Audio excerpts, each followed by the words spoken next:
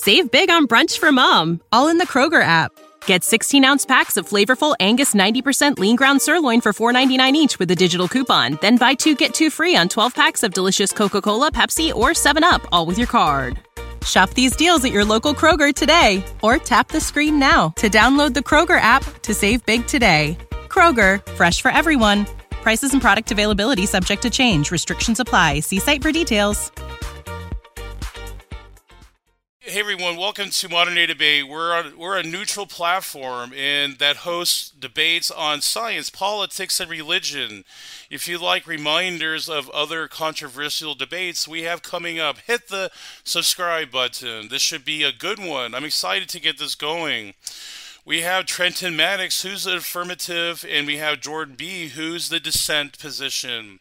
Our debate format is 10-minute openings and open discussion for the rest of the way. So welcome everyone to Modern Day Debate.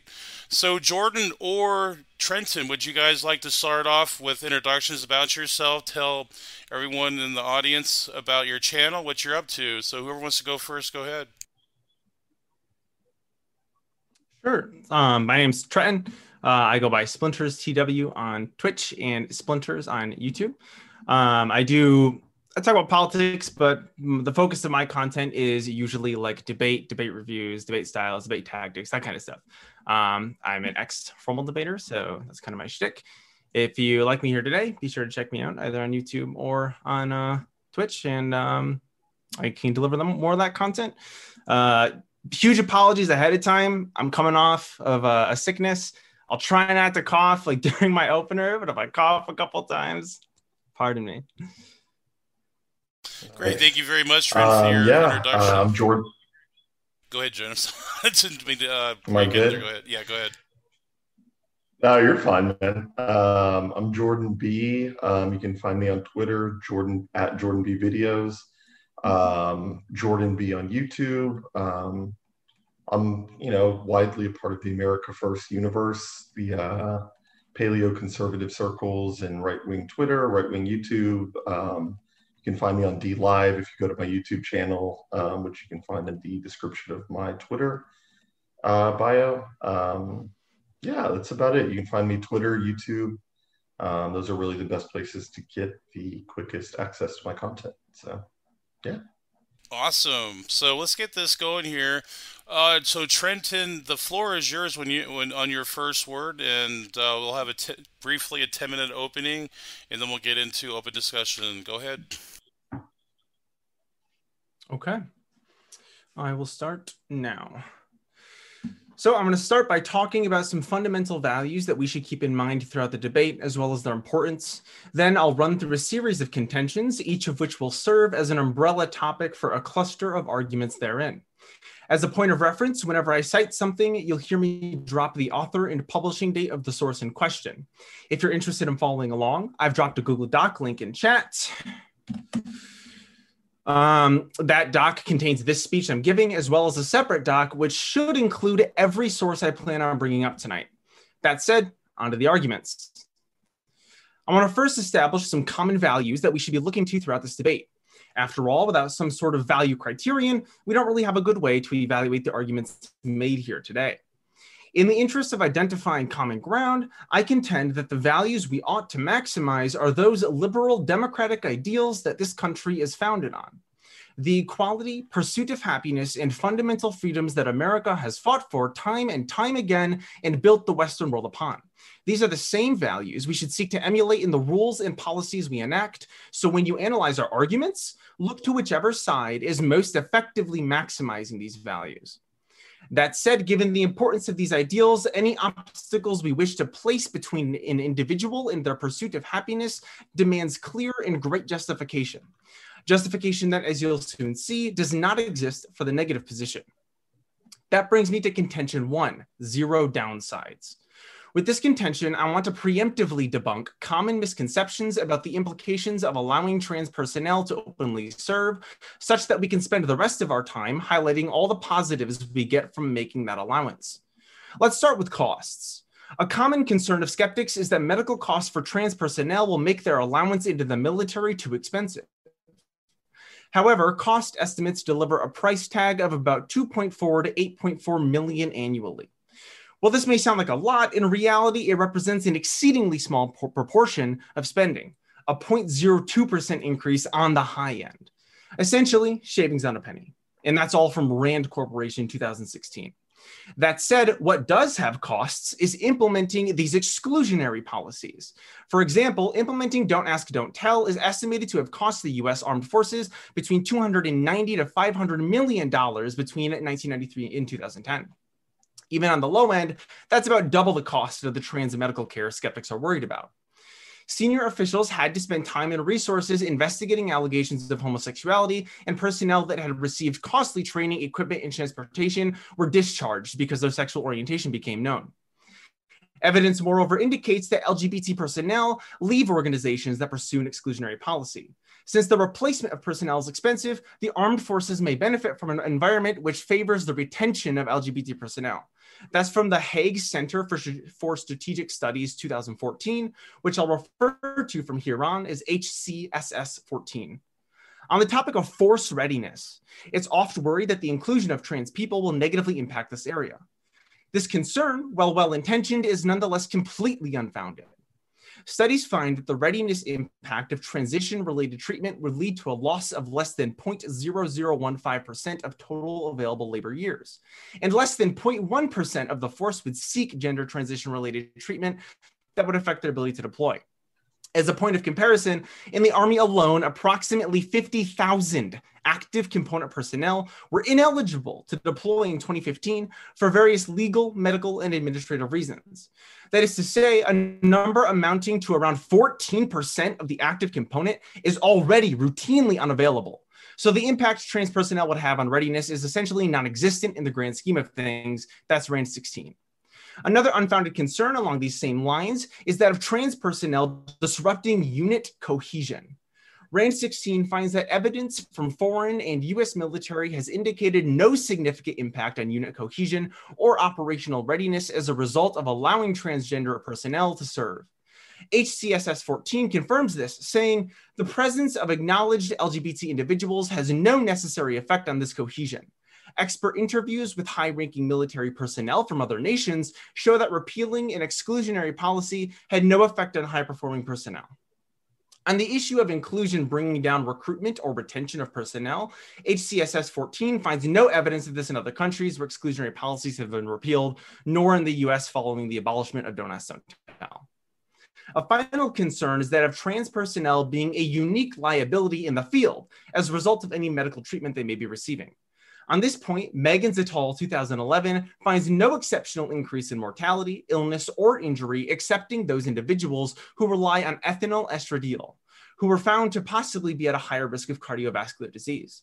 However, it's worth noting that this compound is widely used in female birth control, which the military already provides to thousands of active duty personnel in the now. Now let's talk about some of the good that comes from lifting this ban as we move into contention 2, improved military efficacy. According to HCSS 14, morale is higher when people feel recognized and respected at work. Cohesion is improved when colleagues can communicate openly. Trust is enhanced when there is no suspicion that colleagues have something to hide. A policy of exclusion could mean that armed forces recruit and retain less qualified personnel. Environments which are inclusive have been linked to better mental health, improved well-being, and increased productivity. Palm Center 14 echoes this, saying, experiences of foreign military organizations that have adopted inclusive military indicate that the U.S. military allows that when the U.S. military allows transgender personnel to serve, commanders will be better equipped to take care of service members, and the 15,500 transgender individuals estimated to be serving currently will have greater access to healthcare and be better equipped to do their jobs. On this point of healthy work environments, it's worth mentioning that the status quo is anything but healthy. Secrets about sexual orientation and gender identity have enabled blackmail to take place in the armed forces. Sergeant Cooper Harris, a lesbian, described in an open letter how she was blackmailed to perform sexual favors for male colleagues in face of threats that the secret of her sexual orientation would be revealed. In 1985, 7 British servicemen were charged for revealing classified information to Soviet agents after being blackmailed for attending homosexual parties. Siding with the negative on this issue means perpetuating an environment where this kind of coercion and these national security risks continue. HSCC 14 puts it best. An environment which accepts LGBT participation increases the likelihood of successfully addressing harassment. It's also important to remember that when leveraged properly, diversity in our armed forces represents a great potential asset. As HCSS 14 points out, military planners acknowledge that diversity is critically important for defense organizations to survive and thrive in the 21st century security environment. As diversity becomes increasingly the norm, and as more and more militaries recognize their LGBT service members, diversity is increasingly viewed as a strategic asset to be managed in order to deliver maximum benefits for the military. Finally, contention 3, normalization. In the social sciences, there's a well-known concept called the contact hypothesis. The idea is that prejudice can be reduced between groups through contact, mainly by sharing the same space, goals, and institutions. However, even media exposure can contribute to this effect. That's from Rowitz et al. 2015 and Lyons 2001. That being the case, we have every reason to believe that the inclusion of trans personnel in the military can not only help address the discrimination they face within that institution, but can help address transphobic sentiments writ large. HCSS 14 picks up on this, mentioning that, quote, a decline in negative attitudes towards LGBT people may also result in a decline in negative behavior based on sexual orientation or gender identity. Likewise, the negative position may trigger the inverse. When people see that our highest, most revered institutions treat trans individuals as second-class citizens, blocking their right to their pursuit of happiness, they too may find themselves echoing those same discriminatory sentiments. This is key. Reducing discrimination is important because discrimination is deeply harmful to individuals. It places obstacles to their success, something we should be concerned with. As the more people succeed in our shared society, our shared economy, then the richer that economy and the richer our culture for it. We have so much to gain from lifting this ban, with essentially zero downsides. To end things off, I want to go back to those values I mentioned at the beginning. This issue speaks not just to those enshrined American values, but to core military principles. All military personnel should serve with honor and integrity, which means that they should not have to lie about who they are. All members of the military should be treated with respect. All persons capable of serving their country should be allowed to do so unless there's a compelling reason for prohibiting their service, which, as I've unequivocally demonstrated, there isn't. And the military should not needlessly separate personnel who are willing and able to serve. Such policies fly in the face of everything we stand for. And I yield the remainder of my time. Nice. Thank you, Trenton, for your opening. Am I good? And yes, Jordan, the floor is yours when you're on your first word, and you'll have about 10 minutes around that time, and then we'll get into open discussion. Go ahead.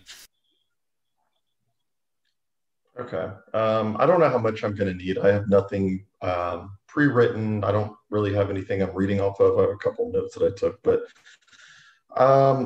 there's a lot to unpack in what you said there, man. Your whole opening statement read as one big leftist pamphlet for why leftists should join the military to me. And I think what's important is when you're looking at the military, you're looking at a group of people that need to have a common goal. You need to have a group of people that's ready to die for America at the drop of a hat. And that's not saying that a transgender person isn't willing to do that, but I do think that there's something to be said in the military for excluding people for reasons that may not always seem fair. So a good example that I can think of is that in order to enter the military, you have to have an IQ of at least 83. That's what it basically comes down to when you take the test to enter the military. You basically have to have an IQ of 83. And I don't hear any leftists saying that there's something exclusionary or necessarily discriminatory about excluding people with an IQ below 83. What I think is interesting is that you'll say in the same breath that we're doing something wrong by excluding transgender people from the military. And what I'm saying is that I think that there is something to be said for having sexuality not necessarily brought into the military force. And I think when someone enters the military and they're transgender, I think their sexuality is inherently a part of that. There's definitely an inkling of leftist ideology that comes along with you being transgender in the military, because you're making that a part of your identity right there. So I think that there is something to be said for excluding these people. I think that we exclude people on a host of other factors, including visible tattoos, gauges in their ears, low IQ. There are a myriad of reasons we exclude people from the military. And I think when you go back to the DSM as recently as the early 70s or late 60s, it's widely known that body dysmorphia is really the deciding factor when you're looking at transgenderism. These people they don't really know what gender they are. Why would I entrust someone with a mental illness with a gun 6,000 miles away? I agree, but I'm pro-military. I'm as pro-military as the next guy.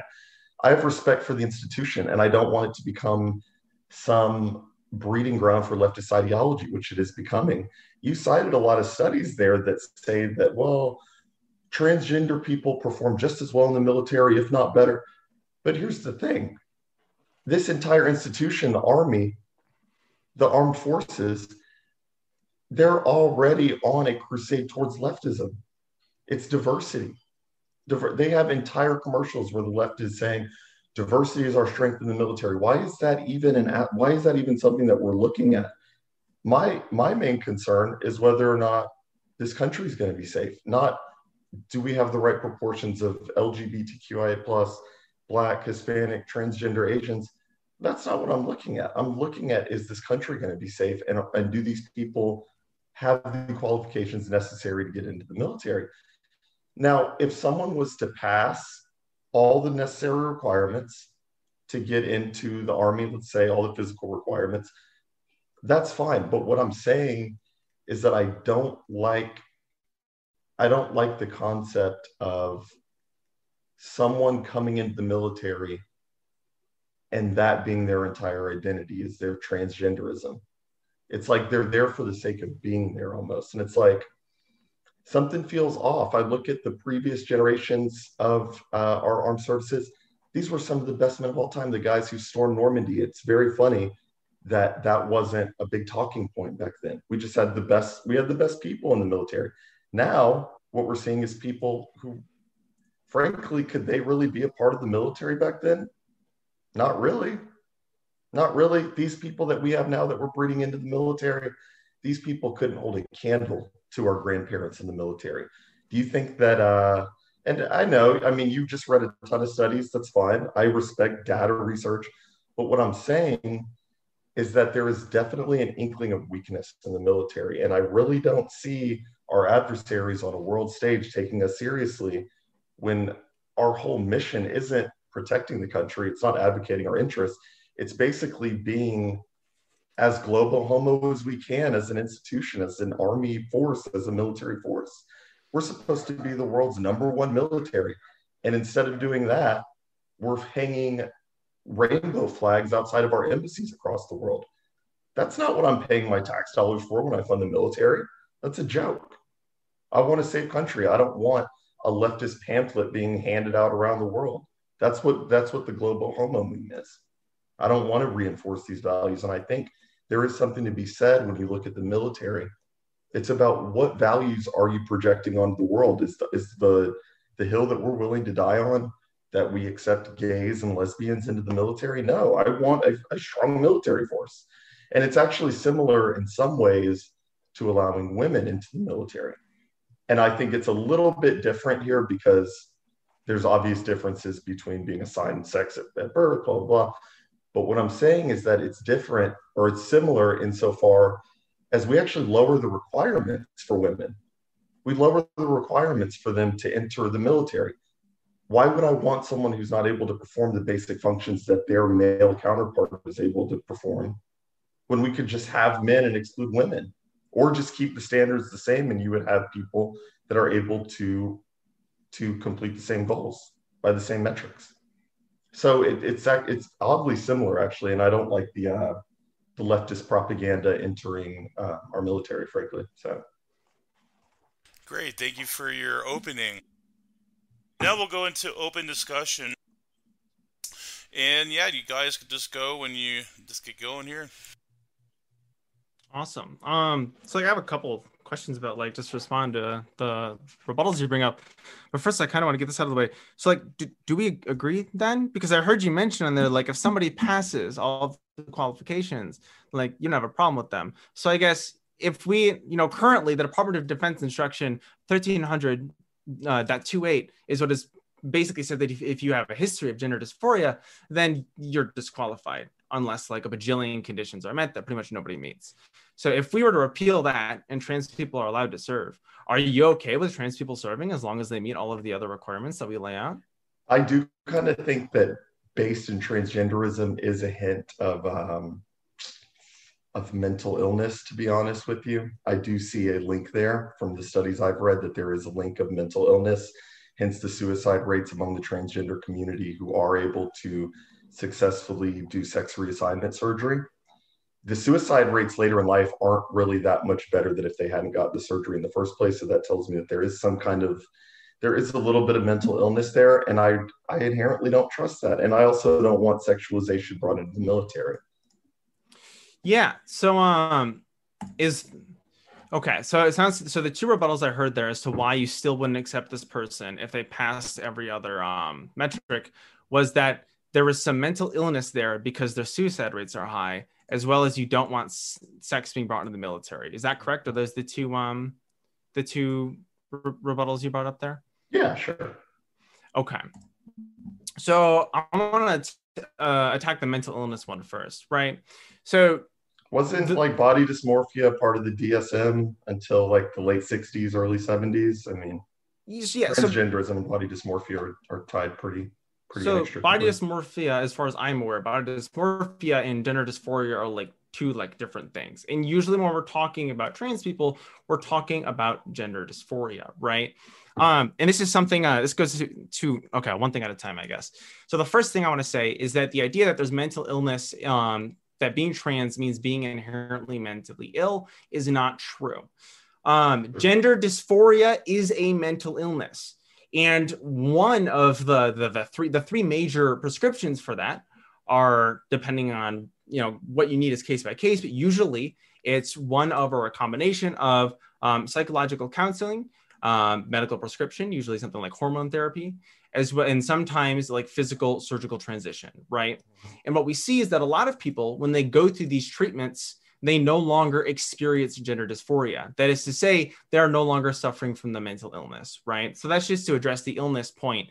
But to address the suicide point attached to it, there is ample literature on this. The suicide rate among like trans people is not any result of inherently being trans. It's usually due to the discrimination that trans people face in their societies. I knew that you were going to use that argument. Yep, and I'll link an article for it. I just linked in the YouTube chat, and I can link it in the Zoom chat. Sure, but again, it goes back to, yeah, you have a good study that points to the outcome that you want, but don't you think that as a society in 2020, we've gone out of our way more than any society before right now to accommodate for trans people, and that's not helping their suicide rates at all?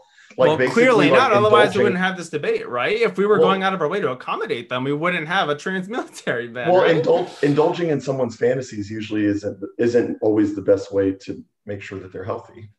So how is it indulging in somebody's fantasies if we already established that gender dysphoria is a real illness of which the prescription is either social or physical transitioning or HRT or counseling, right? Yeah. How is that indulging in a fantasy? Well, a similar example I would use would be like and I hate using this because it's kind of dumbed down from like Steven Crowder types, but it's like if a 5-year-old came up to me and said, "I'm Batman," I wouldn't make their entire existence, "Oh, you're Batman, I'm going to get you the costume.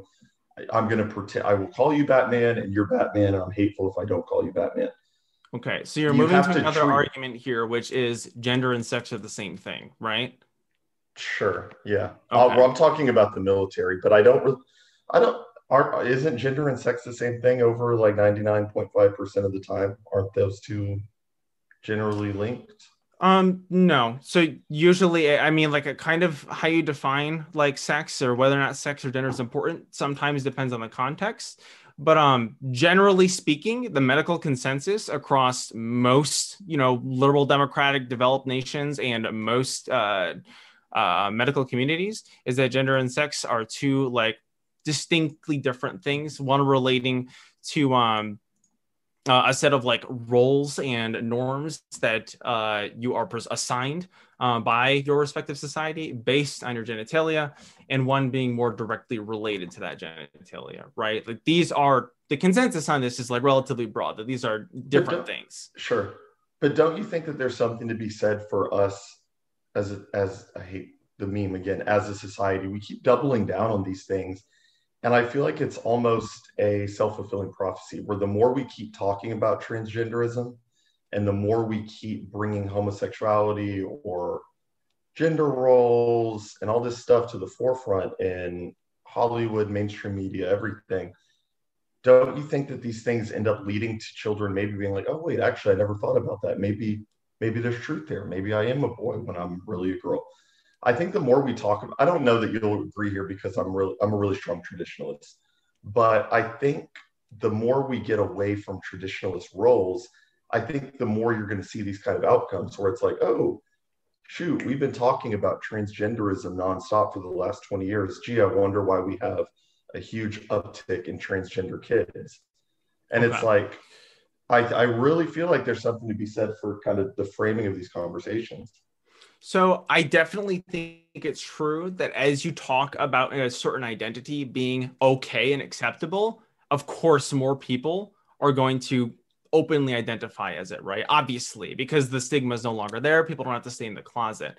The two things I want to say on that are, one, I'm not even necessarily sure. Like, I don't see the negatives of that happening. But more importantly, I don't even want to take the conversation there because I really want to focus on the issue of today's debate, which is like trans people in the military. So if we're talking about traditionalist roles, I think what I want to hear specifically from you is the negatives of allowing trans people in the military, why that is bad. Well, I think what's important here is to look at how this is basically, it's kind of an offshoot. The military issue is an offshoot of where we're at morally again in 2020 and where the social conversation is, because you don't have this conversation without widespread acceptance of homosexuals, gay people, lesbians, transgender people in general, just in the same way that you don't get rid of don't ask, don't tell if homosexuality doesn't become normalized. Yeah, absolutely. So it's almost like we're looking at an offspring issue. Now, it's really tough for me to make the argument. As a society, we've normalized gay marriage and it's ubiquitous, but they can't serve in the military. Once you get one, you get the other. I'm basically coming at the root and saying that social stigmas exist for a reason, social shaming exists for a reason, and that maybe not every, I'm not going to say that word, maybe not every person who was maybe shoved into the corner in terms of social status because of their proclivities or whatever, maybe not every person deserves equal standing and equal say in the community. That's all I'm saying. Absolutely correct that all of our social stigmas exist for reasons. The question is, for each one, is that reason good? And what I think I've demonstrated in my opening, and I will, I'm here to defend this whole debate, is this stigma is bad. And there is nothing that we gain from it and a lot that we lose. I don't really see that. What do you think we're losing by not having transgender people in the military? Yeah. So there's like some explicit. I actually negatives. Do want to hear that. I do. Yeah. So there's some explicit negatives and then there's some opportunity costs, right? Okay. So some of the explicit negatives is that while we have more normalized trans people in our society, we are not there. Right? Like we absolutely made progress, but we got a long way to go. And when we have our highest, most revered institutions, which in America, the military is up there, right, and the institutions are openly adopting discriminatory policies based on identity, based on a class of people, a demographic of people, that has a trickle-down effect In the same way, if any high up revered political office were to hold these ideas, right? So there's an explicitly negative impact there. There are some opportunity cost negatives as well.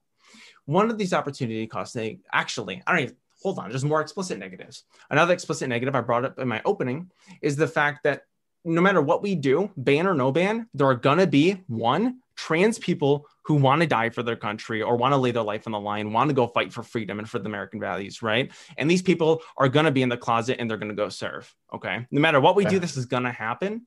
And what happens is these people get into the military and they have to stay closeted the whole time, which means that they're not as effective as they could otherwise be.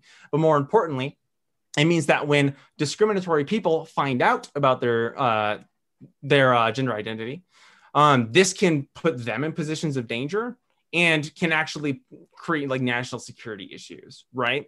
And we can say, oh, well, then they just shouldn't have joined the military then if they're going to be a national security liability. But the fact is, we can't stop people from joining. We can't weed out every single trans person if we want to. These people are going to be in the military, so we should create institutions that support them, right? That accept them in the military. So if somebody comes to them and tries to blackmail them, like what happened to Sergeant Cooper Harris, as I read in my opening, then these people can go to the institution and say, I am being coerced, right? Rather than us creating these situations where people get harmed and where national security issues occur. So I'll give you a chance to respond to that before I go to the opportunity costs. Well, what I would say is that I think it's funny that you're focusing on this as the one disqualifying factor that's the hill that you're willing to die on. People are disqualified from military service for having horrible debt to income ratio. People are disqualified from the military for having visible tattoos. People are disqualified from the military for having visible gauges in their ears. Where is your movement saying we must free the gauge wearers, free the visible tattoo wearers? It's just funny to me that there are much more arbitrary lines that are being drawn against people. Like, who's to say that someone who has a tattoo on their forearm isn't as willing to die for the country as someone who made their gender male to female or vice versa? It's just funny that this is like the one thing. So then by that logic, you think there should be no standards for you ever having served in the military? No, my logic is that standards should be justified, right? Well, no, it might be, Jordan, that we go and look and holy cow, people with gauges, they are just so incredibly ineffective in the military. They're a drain. And maybe that stigma is justified. Maybe it's not. The reason I'm not dying on that hill today, the reason I didn't bring it up is because our topic was trans people. If we wanted to debate people with tattoos or people or the 84 IQ or something, we could debate that. Those might be justified. They might not, but I don't know enough about those to debate that right now. Okay, but I could die on those hills. That's convenient that with those, you're like, I just don't know enough of the facts. It's very simple. If you have an IQ below 83, you can't serve in the military. That sounds pretty prejudiced to low IQ people to me. But we're not having that conversation. It is prejudice, but it could be justified prejudice, right? If people with an IQ lower than 84, if people with an IQ lower than 84 are a detriment or a liability, then that would be a justified prejudice. If they are not a detriment or liability, it would be unjustified. I'm consistent. I get what you're saying, but you're not acknowledging that there are valid points that I might have about the mental capacity or the mental stability of someone who doesn't know if they're a man or a woman to holding an M16 and operating missiles. Sure, we can talk about that. We can engage with that point. There's just been a lot, so we haven't gotten to it yet. As far as that point, I agree that somebody actively experiencing gender dysphoria probably shouldn't be serving, right? But that's nobody is going to try and push that. Okay. What we're talking about, we're speaking largely, is the current ban in place by the current policy of the DoD is people who even have a history of gender dysphoria, right? So we can have a trans person that when they were 22, they experienced gender dysphoria and they realized that I think I'm trans. I need to, go through these steps. They spend some time on HRT. Maybe they physically transition through surgery. And by the time they're 26, they've been gender dysphoria free for years, right? Because they've received the treatment they need. That person should be able to serve, no? These are problems that I don't want to have to deal with in a military setting. Why would the military need to take on the baggage of someone's mental capacity of, well, at 22, they didn't know who they were, but at 26, man, they're an upstanding citizen. Dude, this is the military. This ain't the This ain't your local McDonald's. This isn't your Starbucks. This is the military. What baggage are they taking on? If the person is cured by the time they enlist, what is the baggage? Admitted mental illness. What you just said. You said that, well, earlier they thought they were ill, and then we came back and visited them 5 years later, and they're fine. But they're not mentally ill anymore. What's the baggage? What does the military have to deal with? If this person passes all the qualifications, clearly there's no baggage there. If you don't know what gender you are, I don't need you operating multi-million-dollar missile systems. I agree, but they've transitioned. They know what gender they are. They've decided they're no longer experiencing dysphoria. Well, they don't know what God gave them when they were born. Well, wait. So, hold on. Does every person in the military need to believe in God as well? No. They just need to accept God's law and accept that they were born with the parts that God gave them. And if you don't know the answer, to that, then I'm sorry, I can't help you. You know, so this is definitely outside the scope of the argument to go into the impacts of making our military theocratic or something. We should. So I'm gonna try and move on, but just to speak on this point, the idea that we would restrict the military enlistment. The idea that we should restrict military enlistment to specific religious demographics. Oh, I never said that. Well, you're excluding all atheists, right? So you are restricted to at least religious people. There's good atheists out there. Sam Harris. Then why did you just say that an issue with trans people is they don't know what God gave them? I was trolling you a little bit. Calm down. I'm sorry. I came for like a relatively good faith debate. So but no, my troll radar isn't turned on. I'm messing with you a little bit, but I do think there's something to be said for someone who doesn't have that connection to reality where they're not attached to their gender enough. I don't trust them with high capacity missile and weapon systems. I just don't. This is the military. This isn't the DNC. This isn't a diversity group on campus. This is the military. Okay. And I know I keep saying that, but there's something to be said for that. No, I get it. Actually, I saw a lot of the comments pre-debate on the modern day debates Twitter account. They were saying, there were a few people that were saying, well, have either of these guys served? And how do I know that they have respect for the institution of the military? I have the ultimate respect for the military. I value it so much that I think what our mission is important. And if we're using our leverage and our capital as the leading military force in the world, I really don't want that to be used to try to interject gay and LGBTQIA plus people into the military, much less flying gay flags at all of our embassies across the world. So, we don't need to be a political project. We need to be having the most effective military force that we can have on the planet, not accepting people in just because current year. And that's kind of what we're doing. So there are two things here. The first one is when you say that you don't want these people in the military when they have the separation from reality, there's a baked in assumption there that gender dysphoria and the prescriptions for gender dysphoria are invalid or unsound or something, which isn't true. That combined with the fact that you still believe these people are somehow hazardous or detrimental to military efficacy. Jordan, the only person here who's disconnected from reality is you. I've read so many sources. I can read more. We can talk more. The consensus is here. These people do not have any negative impact on military readiness, on unit cohesion, on costs. There's absolutely no downsides. The only one disconnected from reality is you when you're telling me that you don't want them in the military because you don't trust them. You don't think they're going to be able to operate at the standards of the military. So do you think that there are any justifiable disqualifications from the military? Sure. I think a justifiable... What's a justifiable one for you? A justifiable qualification for the military is an inability to perform your duties.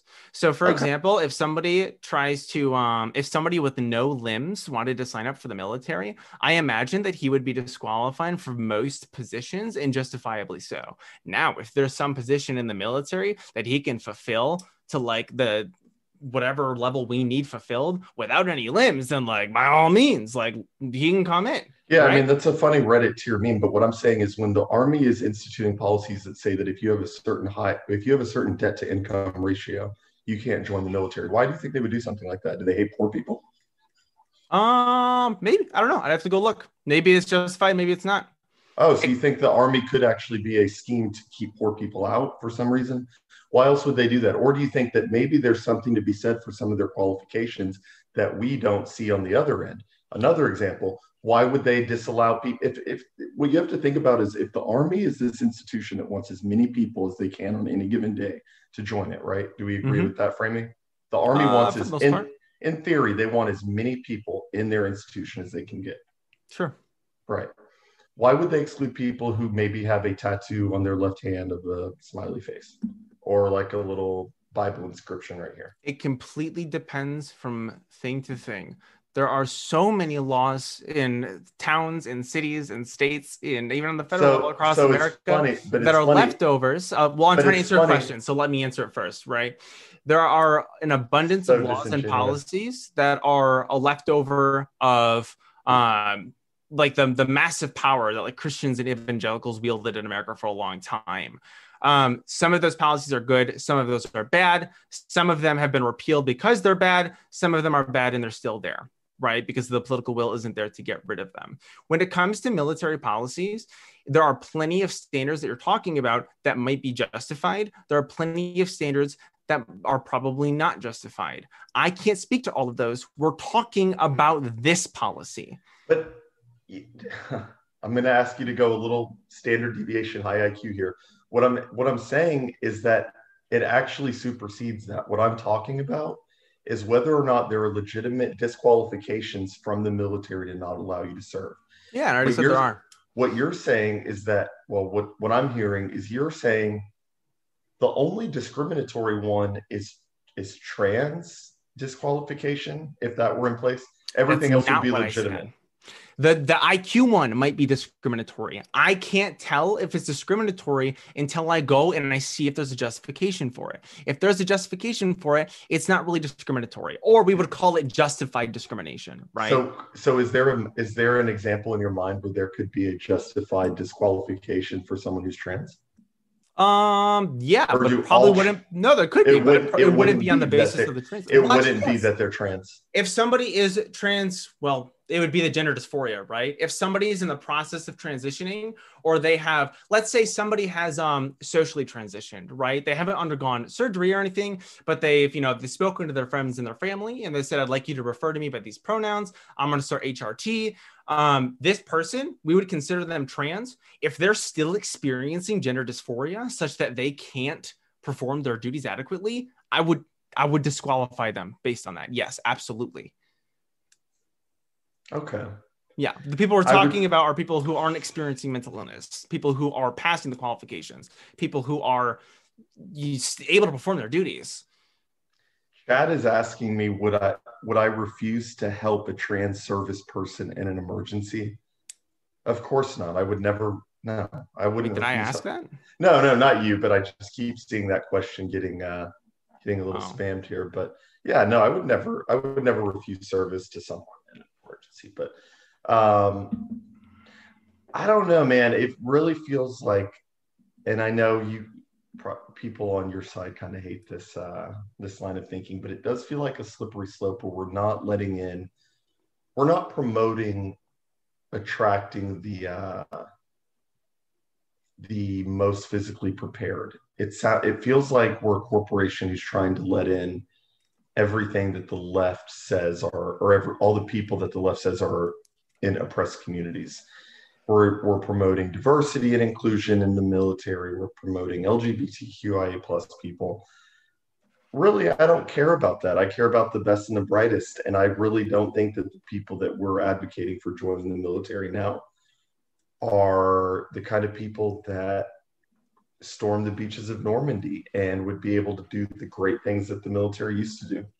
It feels much more like a leftist cause right now rather than a let's get something done. And that's how America feels as a whole to me right now. So there's a couple points here. So the first is this idea that we're lowering qualifications for people. I don't know where I advocated for lowering the qualifications for trans people.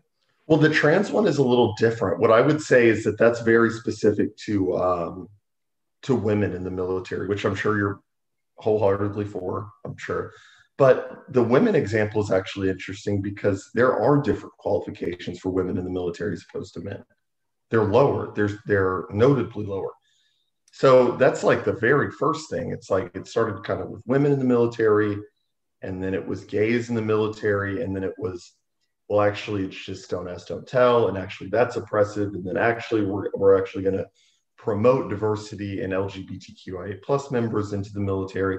It's like there's no stopping point. Leftism has no limiting principle. Sure. So it's like how much longer until it's like we advocate for wheelchair users in the military? It's like, I mean, but I know that sounds ridiculous, but what I'm saying is that's actually an embodiment of there's no limiting principle to leftism.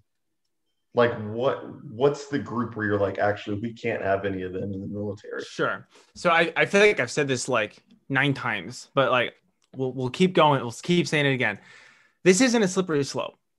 A slippery slope occurs when you cross a line without drawing a new one, right? I've drawn the line, it's like several times in this debate. The line is whether or not these people can adequately perform the duties that we need them to perform without incurring some great cost upon the institution, right? I've demonstrated that trans people writ large, as long as they're not like experiencing gender dysphoria actively or something, can perform the duties we need them to perform and do not incur any kind of great cost. The wheelchair thing is such a good example because it's the same as the limbless example I brought up earlier. If we can think of a billion duties in the military that a wheelchair person, a person who's bound into a wheelchair, probably can't do, right? And we would say that they are justifiably disqualified from those tasks. But we can also think of plenty that they can, right? And for those jobs, like I would say, like, go ahead, allow them. And that's because I have a consistent line. This isn't a slippery slope. The line is, can you perform your duties? So you would let open white supremacists operate in the military? Here's the thing. If an openly white supremacist, I'm attempting to explain why this example doesn't meet the line that I've drawn, right? Because I'm consistent on this.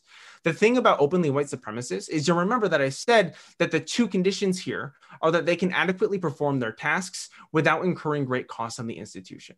In openly white supremacists, I find it very difficult to imagine that you would be able to be openly white supremacist in an institution like the military without incurring some great costs on it, right? I kind of think that would affect unit cohesion. I think that kind of might create some issues with other people in your unit and other your superiors and officers underneath you. Now, if by some, because we can play like imagined worlds, right? If we have an imaginary world where somebody is openly white supremacist and it has 0 negative impacts on the military, then and they can perform their duties, yeah, sure, fine. But like, I would challenge you to show me that, right? You're training to be the next Destiny here. That was a very Destiny type answer. I like that. Yeah. So I mean, I guess so. If someone had like the KKK tattoo on their forearm, it's like, well, they're okay. They can serve the functions of the military. They're good to join. If they can serve the functions of the military and they aren't having a negative impact on like anything else, it's probably fine. The thing that's important to remember here, though, is that that we would want to consider, though, when it comes to letting certain ideologies like in, is that, like I said, these are our highest and most revered institutions, and the image that they have trickles down on the rest of society. And I'm concerned about the negative impacts of having like a bunch of openly white supremacists like running around in these highest institutions and that being like projected to like the rest of society, right? You think if that somehow had no negative impacts, then like sure, but I would think it would, right? You think that's like a widespread problem in our institutions, is openly white supremacists? I can't think of that many openly white supremacists that are in like our highest institutions. Like most of these people are either not white supremacists or they're pretty closeted. Interesting. Yeah, white supremacy is hiding everywhere. I don't know. I didn't say it. I just, if they're there, they're closeted. I don't know if they're rampant or not, but the point is they're not openly. It sounds like there's definitely much more of a faction of the left that's pushing diversity, LGBTQIA plus issues, leftism onto the public than there is vice versa. Or do you I'm think? not sure what that has to do with the trans people in the military. But I think that's actually a good seed issue. I think that's actually an outgrowth of that. I think that as you see more of the left infiltrating the institutions of power, academia, military, journalism, you name it, you're going to see more of these not hot button issues, but you're going to see more promotional videos, like from the Army, talking about how diversity is our greatest strength as far as our projection of power on the world goes. Sure. I'm not even necessarily sure how like pushy or widespread like this is with regards to military. We can play this, right? So if this is true, I'll bite the bullet. Sure, this is true. There's leftist propaganda being pushed, or LGBTQ propaganda being pushed throughout society and the military. Demonstrate to me how this negatively impacts military readiness, unit cohesion, financial costs. Like, show me the negatives here. Yeah. Do you know who, what's his name? The book Bowling Alone? Nope. Robert Francis. Wait. I think I've heard of this. I don't think I've heard of it. You know what I mean? Bowling. Hold on. Robert Putnam, sorry, Harvard sociologist. Bowling Alone, he details the downside of diversity in any given social setting. So basically, he looked at America post 1965 Hart-Celler Act, and he looked at how it negatively impacted civil engagement in America in the 80s through the 2000s. And communities that were most directly impacted by diversity, they didn't deteriorate or fall into the abyss or anything, but it really led to a total atomization of the individual. It led to a lack of civil engagement, lack of voting, a little bit more crime in general. But as a whole, diversity is not a strength. But when you have the Army promoting on their Twitter account saying, we are devoting this entire day or this entire month to diversity, I'm telling you that is a great example of leftism infecting our institutions, our highest ones, like military. The military is there to protect us. Why the hell is diversity even on their radar? Why the hell is your local police department talking about how diversity is something they're committed to? Either it's A, to appease the minority groups that are causing the most crime, or B, it's to, I don't know, what diversity decreases crime. You'd have to make some long-winded argument about that. But what I'm saying is that when you're quoting the generals and saying, well, the general said that allowing transgender people to serve isn't a bad thing, it's like, well, those are the same generals that tell me that diversity makes our army stronger, when I could read plenty of books that tell me that diversity makes me weaker in my community and in any institution. Sure. It's like your marriage, your relationship. This is frankly a Tucker Carlson example, but in your marriage or your relationship, do you get along better the less you have in common? No. You get along when you have a shared history. And I promise you that most of these transgender people, granted, I will admit that they are joining the military, but I really don't think that they love the founders. You know, you mentioned the founders.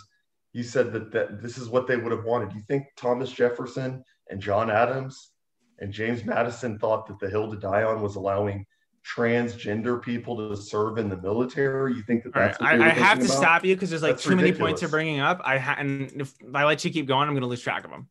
God, I might have already. Okay, so like the first thing, is diversity like this golden solution to all of our problems? No, absolutely not. Okay, anybody acting like it is kidding themselves, right? However, it's entirely possible to have a net good thing that has bad aspects. Right? Why is diversity? It's also possible that diversity, depending on the context, is good or bad. There are situations where diversity is bad. There are situations where diversity is good. I want to talk about the military. I don't know about these other situations you're talking about because I didn't research for that, because today is about the military.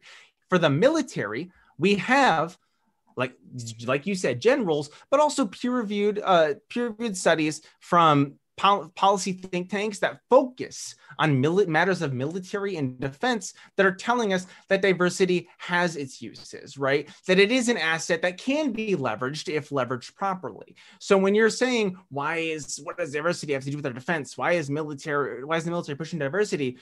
Well, because they think it's useful, right? We unless you want to go as far to say that the leftist like infiltration is so far that like all of these international policy think tanks and like all of these generals are all like compromised, then like fine, okay. But like at that point, you're engaging in a level of conspiracy that. Well, no, hold on. Wait, this is actually very important here.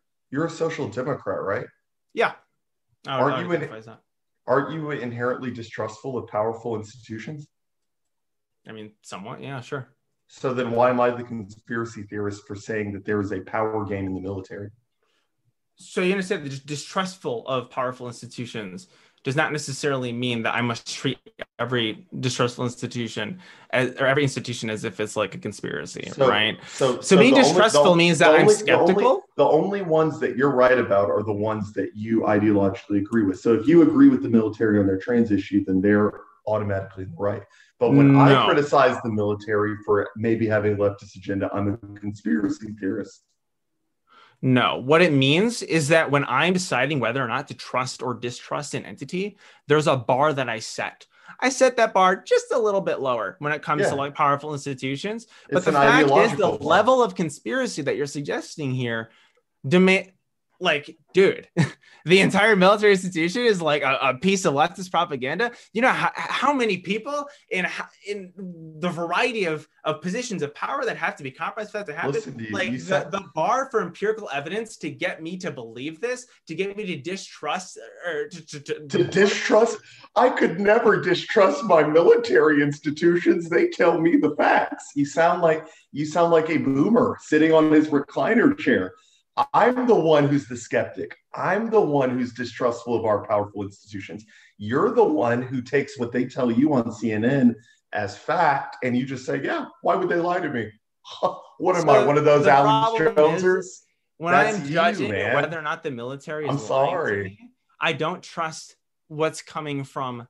I don't trust as much the military itself as I do the third-party verification of that, right? So I actually didn't cite a single damn thing in my opening from the United States military.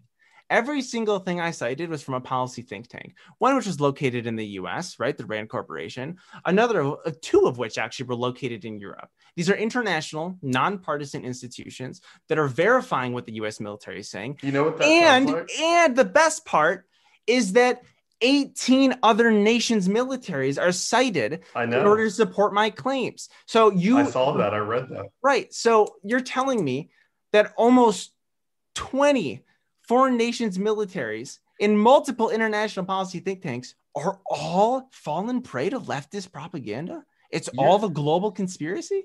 I think that people in chat actually see this dichotomy for what it is. And I'm not trying to be mean to you here. You sound like the brainwashed one.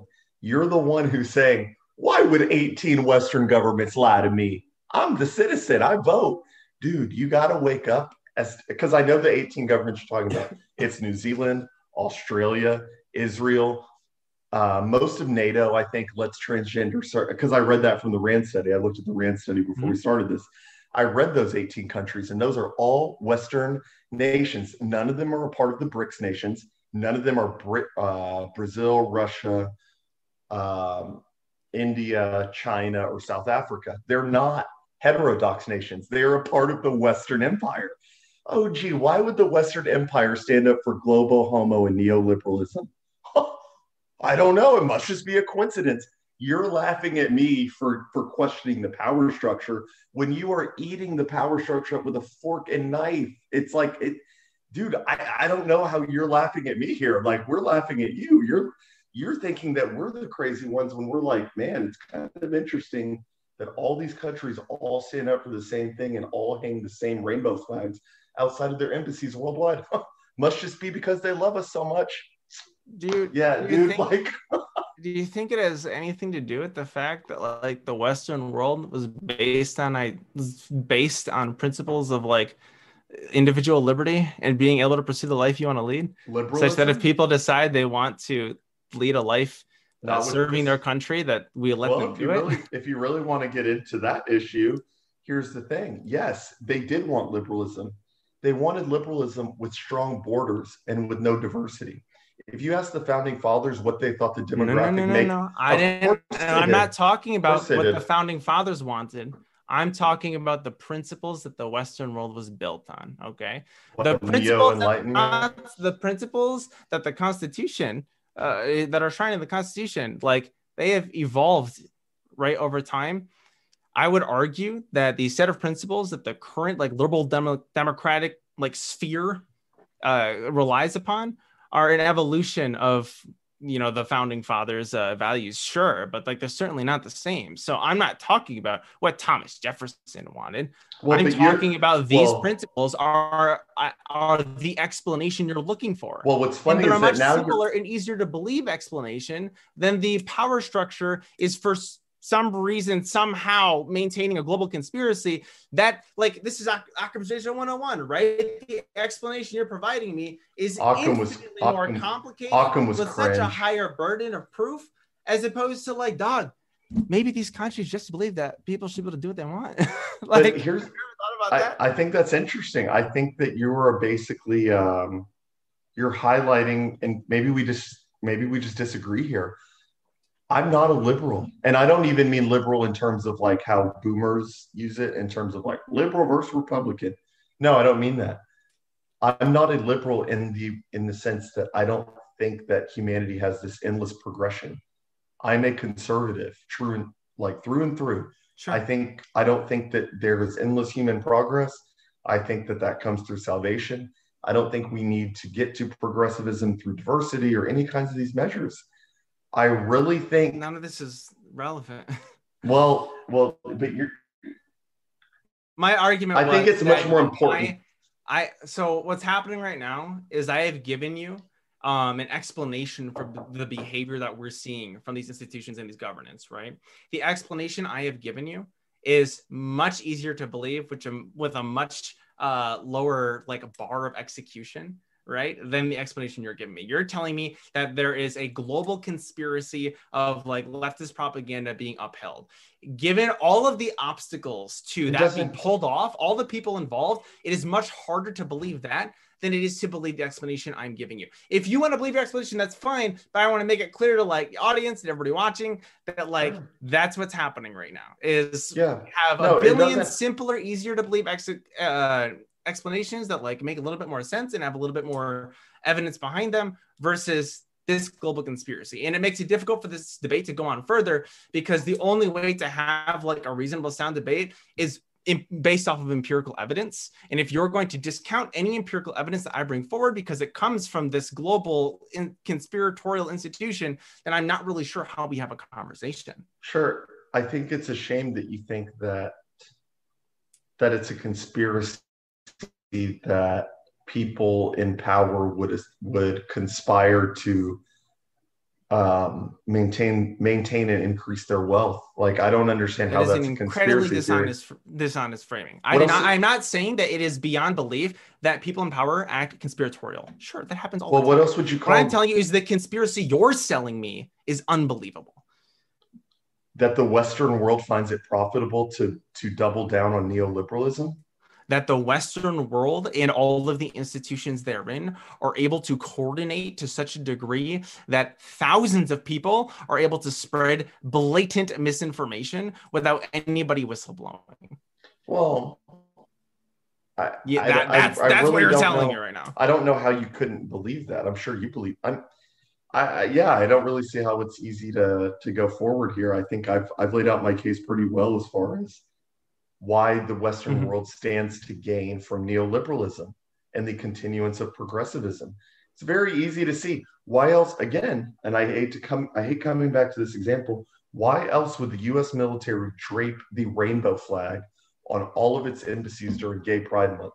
What does that gain? What strategic advantage does that gain us in Tehran, Iran, or in Seoul, South Korea?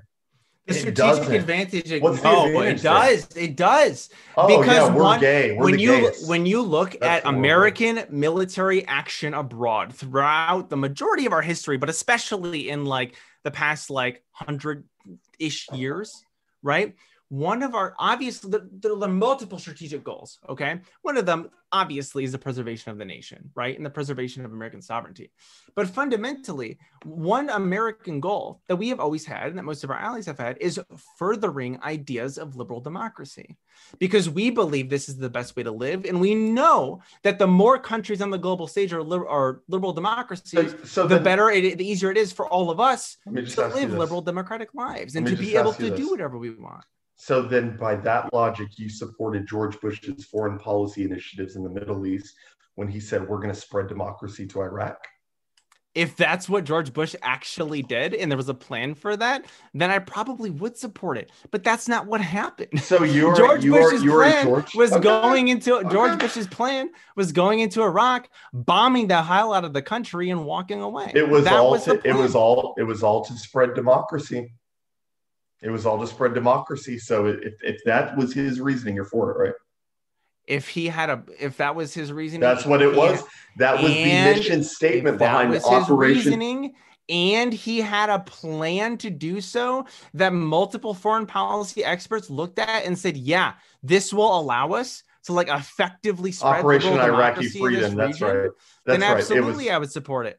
But that's not what happened. That's not what the plan was. There was no plan in Iraq. Go talk to sitting senators right now who have talked about that vote and said that there was never a plan from day one. Center leftists end up becoming neocons because your only worldview, the only thing that matters to you is neoliberalism. It's spreading the current worldview that is taking form in America. That's why I can ask you, Trenton, who, when Bush was in office, I don't know how old you are, but when Bush was in office, you were probably like a pro-Kerry Democrat. But now, 12 years later or 20 years later, you're actually pro-Bush because he spread. Pro-Bush. What about that made you think I was pro-Bush? I just told you. You supported Bush didn't have a policy operations. I didn't support him. Neocon. He didn't. Neocon. He didn't. If he had a plan. So if you had a better plan to institute homosexuality in Iraq, then you would have been for it. Like, absolutely, 100%. If George Bush walked out, into the press conference and with like 20 foreign policy advisors behind him and said, "Listen, guys, we're gonna do this plan. We're gonna put some boots on the ground in Iraq, and we're gonna make them we're gonna get democracy, and gay people will be allowed to be gay. It's gonna be awesome. Trans people will allowed to be trans, and all the foreign policy experts are like, this will work. Hell yeah, dude! That guy would have had my vote for sure. You should be pro-Iran then. Are you pro-Iran? No, Iran doesn't do anything for individual liberty. Iran has a higher transgender percentage of their population than we do in the U.S. They're 10% trans over there. What does that have anything to do with it? You should be super pro-Iran then. You should be pro Ahmadinejad. Can we go get stats on how those trans people are treated? How other people are treated too? Doesn't that give a little bit of credence to my argument against diversity? Do you want to bring anti-LGBTQIA plus people into the Western world? So generally speaking, my position when it comes to like that diversity is I like to take paradoxes. I don't think that you've really thought about your worldview representing. It's pretty easy to understand, right? So the idea is, contact theory. I actually brought this up in my opening speech, right? This is a pretty well-founded, well-understood concept in social sciences.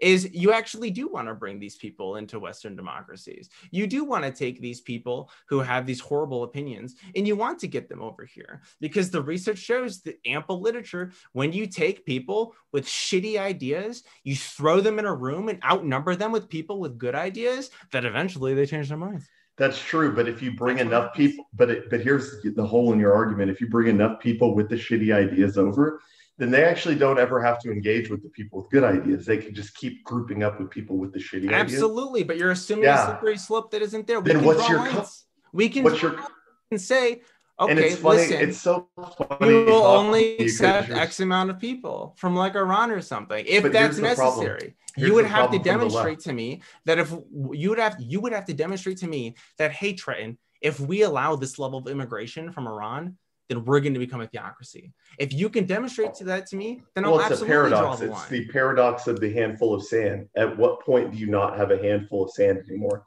And you take away one grain of sand It's like what's the cutting point? What's the cutting off point? The cutting point is when you can demonstrate to me that a until problem I exists. until I can show you a study from a leftist saying that, oh, actually it's a problem now. I don't even care if it's a Really, leftist as long as it's peer reviewed. That's what it usually comes out to. Can I ask you one question before we wrap up? Yeah, for sure, man. Do you, totally out of curiosity, what's your background? Like, what's your racial makeup? White, something European. I think there's German in there, a lot of Dutch. I don't know. I'm part Dutch. I'm like half Dutch. Hey guys, like I don't mean to jump in there, but I have no clue, dude. We're gonna get to super chats here in about 10 minutes ish. If you guys want to conclude, wrap this up here, and that'd be great. Sure. I just closing statement. To wrap up real quick here. Listen, guys, I'll link them both again in chat for you guys. That the only way that like you buy any of Jordan's arguments is if you believe in this global conspiracy, right? That's upheld by like hundreds of institutions around the world and like multiple countries, multiple militaries, many of which are barely allies, right? Like if you believe in the global conspiracy, then I'm sorry, I can't convince you. Like you are beyond the pale. For anybody who doubts that and maybe does like care about fact-based empirical evidence, there's just nothing of substance here on the negative side, right? The literature is abundant. Trans people in the military has zero downsides. We incur next to no negative costs, and we achieve a lot. We get a lot out of it. So that's what I have to say on that. If anybody wants in a chat wants to talk more in depth about it, feel free to hop over to my stream after this, and I can answer some questions that we can go into depth. Awesome. So if you want to have your concluding remark, Jordan, go ahead. I don't have much to say. I think that it doesn't take a leap of faith to acknowledge that there is some type of conspiracy happening in the world as far as where we're headed right now. It doesn't take believing in flat Earth or the moon landing not happening. I think it's actually pretty evident when you look at the trajectory that most institutions from media, academia, Hollywood, social media platforms, you can see the direction they're all headed. It doesn't take some big document tying it all together to be one big room of mustache twirling guys smoking big cigars. You see the worldview they have. You see where we're headed. And I think transgenders in the military is just an offshoot of that. That's why I don't spend too much time thinking about that. Because, yeah, that's the obvious conclusion once you get to the level where we're at, once we've normalized not knowing what your gender is to the point that 14-year-olds are on Snapchat looking at stories talking about, well, I was 9 and I thought I was a boy, but I'm a girl. We live in a sick society. We need to return to God, return to church, go to confession, become Catholic, ideally, Christian Catholic, some form of that. Let's get back to God. Let's get back to traditionalism. Sub to me on YouTube. Twitter is Jordan B Videos, and I had a good time talking to you, man. Great discussion, guys. It was very captivating, and I'm sure the audience got a lot out of it. But now we're going to go into super chats, and a lot of them are remarks, and they could be trolling, just to warn you guys. It's okay. So, yeah, we'll get into that. And what we'll do is we'll start, if it's aimed at the person, that person will end with the concluding statement on that question or remark. So, do you guys understand that, or does that make sense? All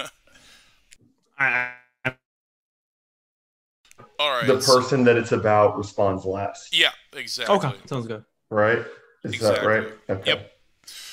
So our first super chat is from Sunflower for $10. Thank you for your super chat, Sunflower. And he says, being left-handed or gay has been historically stigmatized. This doesn't mean every simple novel characteristic of integrity trait that arises and spreads in a society is the result of destigmatization. So I think that was either one of you guys. So I generally agree with him, right? But we have to understand why, right? So I don't want to get, I'm not going to go crazy into philosophy here, but like I am a rule utilitarian. What that means is that when I'm deciding if a policy is good, I'm looking for rules that writ large work well. Yeah. So the rule that we're enshrining, right, with your hand comment or whatever, ostensibly is the rule that you are rejected from jobs that you cannot adequately fulfill, right? I don't think there's any problem with that rule, although to be fair, somebody who's only missing one hand probably could still do a lot. This is different from the trans argument because when we're talking about trans people, the rule that we're enshrining is you cannot do this job because you're trans. Not because you can't perform your role, but because you're trans. Because as I've demonstrated, they can perform their role. So it's all about what rule we're enshrining and whether or not that rule is good. Can you reread the question for me? Yeah, one more time? absolutely. So, Sunflower says being left-handed or gay has been historically stigmatized. This doesn't mean every single novel characteristic or identity trait that arises and spread in a society is the result of destigmatization. Yeah, I think destigmatization and advocating for something are totally different. So whereas with left-handedness, maybe it was destigmatized, and I have done a lot of reading because I am left-handed, and what's the word? Sinister. The word sinister actually comes from the Latin word left-handed. So they're even built into the language of being left-handed. There's truth there, that there was some stigmatization attached to it. But here's the thing. Ancient Rome didn't go about forcing everyone to be left-handed to make up for the stigmatization of previous oppression of left-handers from 3 generations ago. That's what we're doing right now. So what we're doing, in my opinion, is instead of just destigmatizing homosexuality or transgenderism, we're actually making that the ideal thing, the preferred thing. And we're advocating for that and we're promoting it. No one's promoting left-handedness. They are promoting homosexuality and transgenderism. If you want a quick response, you go ahead, Trent, if you want to quickly respond to that. I guess I'll redress the question because I actually think I misunderstood it. So like I wasn't trying to say that what we do in the military is inherently responsible for like every stigma or destigma in the rest of society, right? My only argument was that when we talk about institutions that we all revere and they're very powerful and they're very high up in our society as far as the way that we treat them and think about them, that those institutions have a lot of power in determining stigma, right? Whether that's stigmatizing or destigmatizing, they have a lot of power. Obviously, like getting trans people unbanned from the military is not going to fix all trans stigma, right? But the argument is that it will. What will Trent? Probably like the just destigmatizing as many institutions as possible, plus time are the two things that do it, right? Let them do whatever they want, and then they just won't kill themselves at such a high clip. Yeah, actually, yeah. If when people, generally speaking, when people aren't facing oppression and ridicule at like every turn, they want to live. Why else? Let me ask you this really quick. Why do you think Black people have a lower suicide rate than transgender people? I don't know. I'd have to look into it. Well, thank you for addressing those. It's just interesting to me that if oppression means higher suicide rates, I would think by your line of logic, Black people should be the group killing themselves at the highest clip, right? Maybe there might be confounding variables. I have no idea. I haven't looked into it. I can't speak on things that I didn't prep for because I didn't realize we were going to be talking about Black people. Sorry, man. All right, so we'll get to the next super chat here. This one is from Gabriel K. And he says, "We are all Americans. You seem like a weak-minded individual. Who am I to say you can't serve?" ?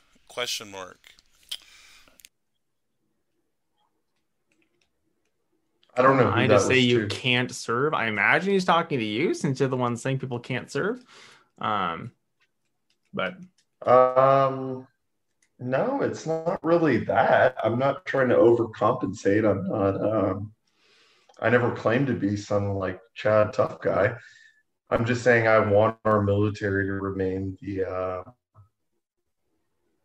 the strongest, most effectual force on the planet. And I don't think that we do it any favors when we're trying to appease leftists all day. Yeah, I mean, I agree with Jordan that I want our military to also remain the strongest, most effective force on the planet. One of the ways that we do that is by casting as wide a net as possible for recruits, because we want to make sure that we're scouting everywhere we can for the best and the brightest. And I would hate to find out that we missed out on some of the best and the brightest because there's a population of people that we just said we're not going to take for no like justifiable. But this is so disingenuous though, because don't you think that America is inherently a white supremacist nation? No. No? I don't think I made that argument today. Did I make that argument and forget about it? You're dim soch. You're dim soch. I'm dem. I don't even know what dem soch is. Okay. I'm pretty sure that's an opinion that's like exclusive to like online Twitter lefties, mate. So you're okay. So yeah, we're gonna get to the next super chat here. Well, okay, that's fun. All right, so it's just like you're standing up for this institution that's promoting things that ostensibly you don't agree with. I mean, here's the thing, right? Does the military do things I don't agree with? Absolutely, right? But that's sound like why more and more like Ben Shapiro. Quick and pithy. So the military. Okay, sorry. All right, it's all good. I guess these questions if you want, yeah. All right, or something. All right, so this is a super chat from Rodent, no last name. For $5, thank you, and for your contribution. He says, or they say, if the point of the military is to kill people, how is that different than murder?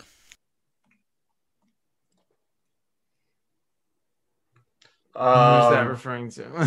I don't think that was an attack on either of us. I think that's just a comment on the military as a whole. I guess so. So I would say then, go ahead, Jordan. Well, I would say that I'm not attacking the military as existing. I'm pro force. I think politics needs to have some kind of behind it and some kind of structure, whether it be the police, the military. I don't think either of us are arguing for the abolishment of police or military. Correct. Yeah, I would this is like just a personal conceptualization of the military. I'm not saying you have to think about it this way. I forget who asked that question, but directed at you. So like for me, I don't really think of the military as a institution whose purpose is to kill. For me, the institution, the military's purpose is to be able to kill, right? Because it is the capacity to enact violence that gives them power, not the violence itself. And I think of the military as a means of securing or maintaining like American sovereignty, as well as securing or furthering like liberal democratic goals like around the world. Like it's one of the means. It's becoming less and less relevant and effective at that as we move into a more globalized, more diplomacy-based world, but it still has its uses and it had its uses in the past. Gotcha. Thanks for your answer. I think there needs to be a military. I just think its end game needs to be pointed in the right direction, and I don't think pointing it at global homo is the right direction. That's last thing I'll say. Gotcha. So this is our last super chat from Clever to Swear for $5. Thank you for your super chat. Jordan, this is attributed to you, Jordan. Jordan, you said you could entertain the idea for racially segregated units in the military on Twitter. Is this still the case now? Mm-hmm.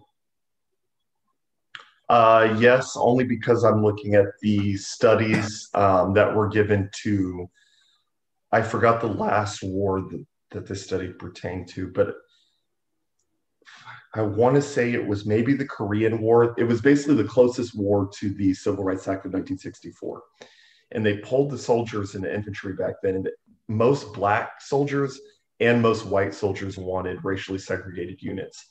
So if there were a similar poll to come out now, I would be for it. It's not something that I would want to necessarily institute, but I do think that it would be interesting to see how that stat would play out now. And I'm actually very interested to see how the military would be in its current form in 2020 if we had listened to the soldiers back in 1961 or 1962, because that is what most of them transracially wanted, was racially segregated units. And it's actually similar with public schools. Most Black people were not for forced busing, actually. Which chatter asked that question? Can you read that name again? Clever to Swear for $5. And the question was directed at Jordan, and he says, you said that you could entertain the idea of racially segregated units in the military or on Twitter. Is this still the case now? Yeah.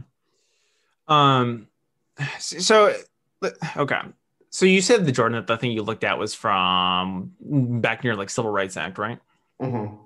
Yeah. So like when I'm thinking about this, without like off the cuff, without seeing any research or writing about it, my guess would be that the cure for doing this is that somebody in your chat, actually, in the modern day debates chat, mentioned this earlier, and I think they kind of hit it pretty close to home, which is that the contact theory that I bring up to help like alleviate, get rid of discrimination and whatnot through like people sharing like spaces.